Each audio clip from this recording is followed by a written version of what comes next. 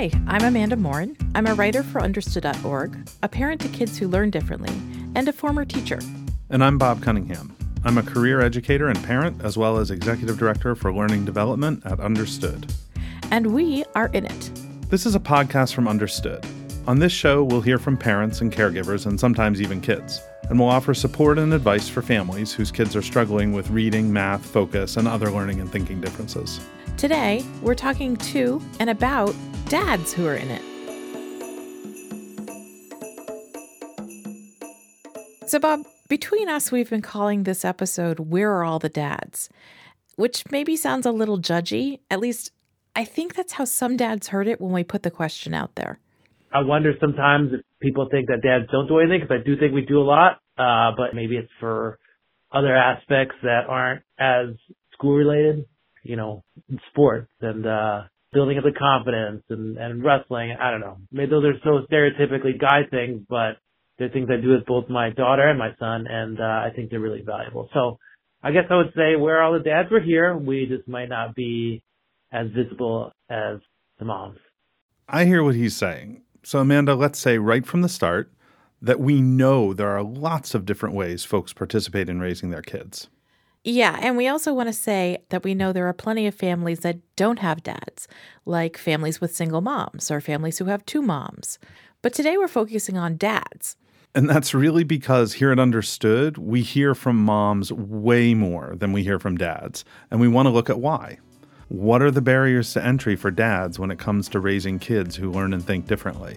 And for those dads who get over the barriers, how's it going for them? So for this episode, we're going to hear from you dads and give you a chance to hear from each other.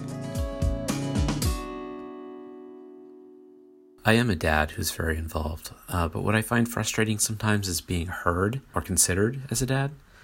I remember one IEP meeting where we all sat down and right off the bat, a team member turned to my wife and she said, "So, Mom, how do you feel things are going?"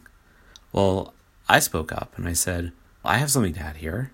When I picked up my son at the bus stop the other day, he said, 'Hey, guess what, Daddy? I didn't even have to get talked to about my bad behavior today. Isn't that good?'" And at that moment, it's like every head at the table snapped right around to me and like they were just noticing I was there for the first time. And I found it very funny at the moment, but it made me realize that it's like nobody had expected me to speak up or have information because I was dad. You know, it is so rewarding. It's also so hard. You know, I've been flying by the seat of my pants mostly. That is Charles. And over the last few years, Charles has definitely been in it. Charles lives in Los Angeles with his wife, Deanna, and their 9-year-old son, Ryan. For the past few years, Charles has been homeschooling Ryan, who has some processing issues. Sensory processing, tactile processing, vision processing, auditory processing. The kinds of issues that can make it really hard to focus in your average busy classroom. Charles had never expected to be a stay-at-home homeschooling dad. It all started about 4 years ago after he was laid off from his job in IT. You know, the job market at that point was horrible. But then it started being, well, I'm only going to look for the best job possible because every day the teachers were wanting to have conferences after school, wanting to talk. And my wife, who is a lawyer, has a great retirement package, so we couldn't get rid of that. So, you know, I stepped up and took care of it. Tell me a little bit about Ryan. What's he like? What's he into? Okay. Well, Ryan started off loving to learn. I mean, when he was 18 months old, I could easily told you his favorite pastimes were having me or mom or the neighbor read to him. Then he taught himself to read at 3. And then he got kind of damaged by school. Every day he was made to feel bad, like I'm a bad kid. And it was clearly not the case. I mean, he's Norm from Cheers, you know. Yeah. He walks down the hall. "Hey, Ryan, what's up?" But right now, he's not really enjoying learning. Mm-hmm. You know, if I say, "Oh, school time," you know, he's going to find 5 ways to get out of it. That's I've been working since I pulled him out of school, is to start rebuilding that love of learning. During the week, Charles and Ryan spend part of each day working on lessons, or playing video games. It's fun getting a doctoral level dissertation on Minecraft from a 9-year-old. But they also venture out into the world. Ryan has therapy sessions and goes to classes for kids who learn and think differently. And in those types of spaces, dads tend to be few and far between.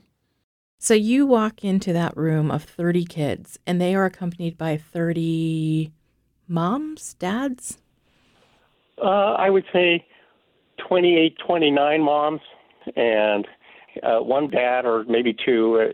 Though I got to say, I was surprised. We had 3 dads last Friday when I was taking him to his Inventioneers class. And did you speak with those other dads about what it's like to be 3 dads and 27 moms? I don't know if I phrased it exactly like that, but I did go over and say, what brings you here? And a lot of times they are like looking for their wives over their shoulder. Right. It's like, I'm going to be asked some questions that I may not completely understand. It's like they kind of know, but they're not confident about it. And I'm wondering, what about moms? How they tend to respond to your role as sort of this primary care parent? I think they're mostly okay with it and like impressed maybe. It's like when I walk into the room, sometimes I feel like, there's an interloper. Right. But, I think they get it now that that's what's going on. Amanda, we heard from lots of dads for this episode, and one thing that became really clear is that there are some very contradictory messages out there when it comes to dads taking the lead for their kids. Right. On the one hand, there are folks like Charles or the dad we heard from earlier who do put themselves out there, but then they feel dismissed by others, like teachers or therapists or moms. And then we also heard from dads who admit that they often get kudos and admiration just for showing up. Right, like John.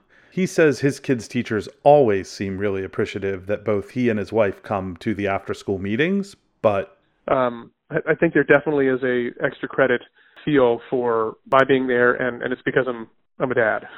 Yep, and meanwhile, I don't think us moms are getting any medals for showing up to a parent-teacher conference. Then there's the mixed messages dads get at the workplace. We know from research that when men become parents, they'll often see their salaries go up, while for women, if they become parents, the opposite tends to happen.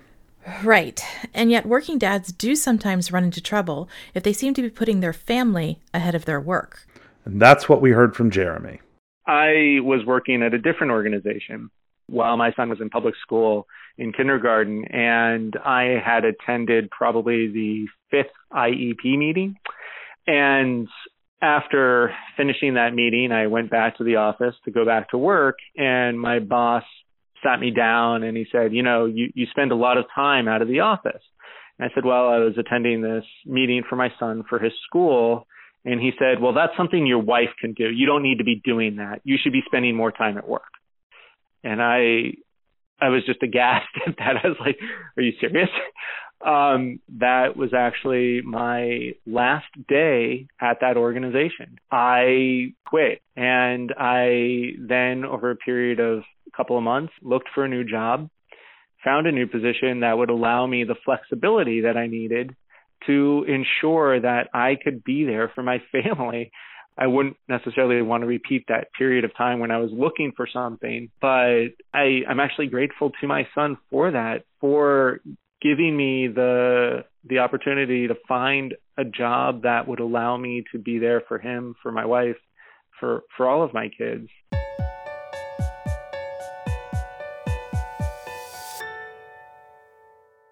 Amanda, I think part of the challenge for dads is that, well, let's face it, for the most part, our society doesn't really place a lot of value on dads spending time with their kids, except, of course, around stereotypical things like sports or tech activities. But there is a dad we know who's trying to change that. That's right. 3 years ago, Brent Johnston started an organization called Fathers Read 365, along with another dad at Keefe Staples. The organization hosts story hours, gives out free books, and provides trainings, all to encourage fathers to read with their young kids every day. And the cool thing is the roots of this project go way back. Brent is dyslexic, and reading was a real struggle for him growing up. But he had this dream that as a father, someday he'd sit and read aloud with his kids. So even after Brent started this project, He then went and did some research, and he found out that this simple act of a dad reading with his kid can have such a huge impact. Once you start seeing the statistics on when fathers read with children, the statistics are mind-blowing because it shows that if a father engages with their children in early literacy, there's like a 90% chance of positive outcomes in a child's life. It leads to kids being less likely to try drugs, less likely to go to prison. Really everything that you want to see for your child. With Fathers Read 365, Brent and Akif are pushing to change the way we think about fatherhood. You talk to men, they can't wait to throw the ball with their son. Like they literally like, oh yeah, whether their kid ever wants to play sports or not. So many men literally think about having that moment with their child. You never hear a man say, I can't wait to read with my kid. I can't wait to expose him to all these new experiences by sitting around and reading to him while he's in the womb, reading to him while he's 2, 3, 4 years old, learning what his likes are and reading those things to him. So we said, if we could get these dads involved, it's something that could be done even if you're not there. Let me just read this book to him over the phone or FaceTime, something like that, So it was so important for us to get the fathers involved because we just saw one dad at work, and it's just a great way for men to engage with their children. Okay, we're going to get back to Charles and Ryan in just a minute, but first let's bring in one more voice, Khalil Munir. Khalil has dyslexia, which is sort of how our paths crossed. He wasn't diagnosed until he was 14, and he's written for Understood about that, and also about how growing up, his trouble with reading forced him to develop other skills that made him who he is today.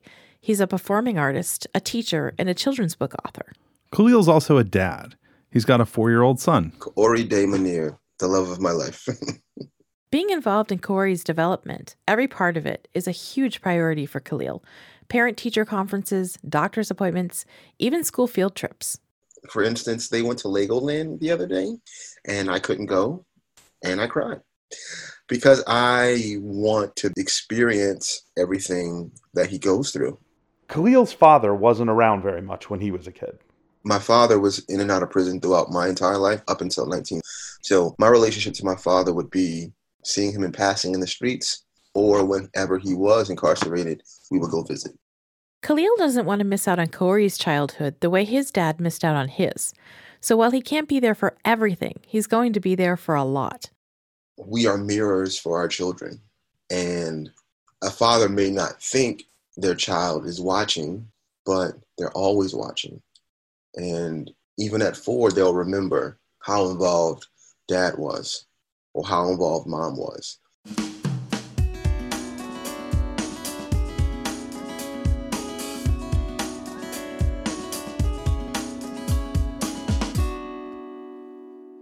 If tomorrow somebody said to you, okay, you can go back to work full time, what would you do? I mean, I'd be happy, but I'd definitely be a little sad. My dad worked lots of long hours, and so I didn't get to know him as well as I would have liked. But I mean, me and my son, we know each other. We know how to get on each other's nerves. But we also know how to give each other a big hug and, really treat each other right, too.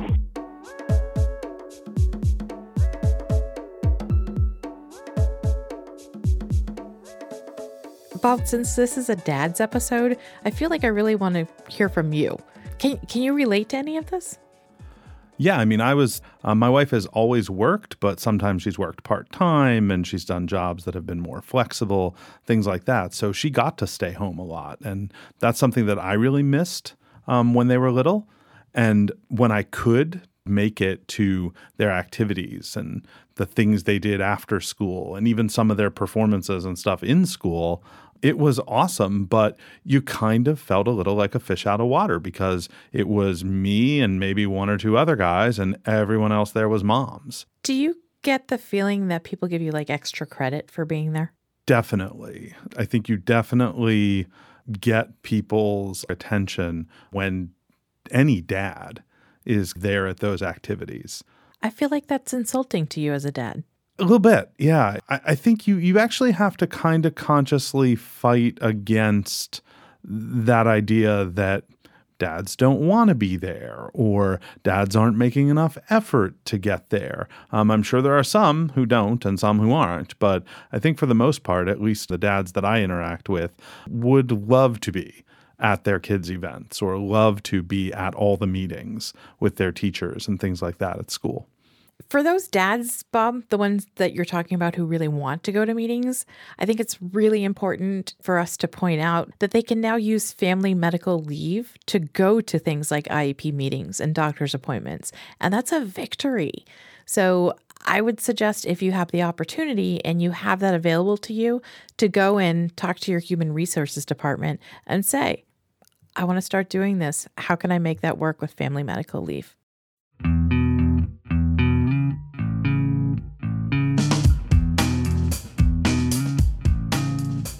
You've been listening to In It, a podcast from Understood. Our website is understood.org, where you can find all sorts of free resources for people raising kids who learn and think differently. Our show is produced by Julie Subrin and Sarah Ivry. Mike Errico wrote our theme music, and Laura Kushner is our executive director of editorial content. Thanks for listening, everyone. And a big thank you to all the dads who shared their experiences with us today. We've come to the end of our season, but if you've missed any of our episodes, please go back, listen to them, let us know what you think, and tell us what you'd like to hear next season. And thanks for being in it with us.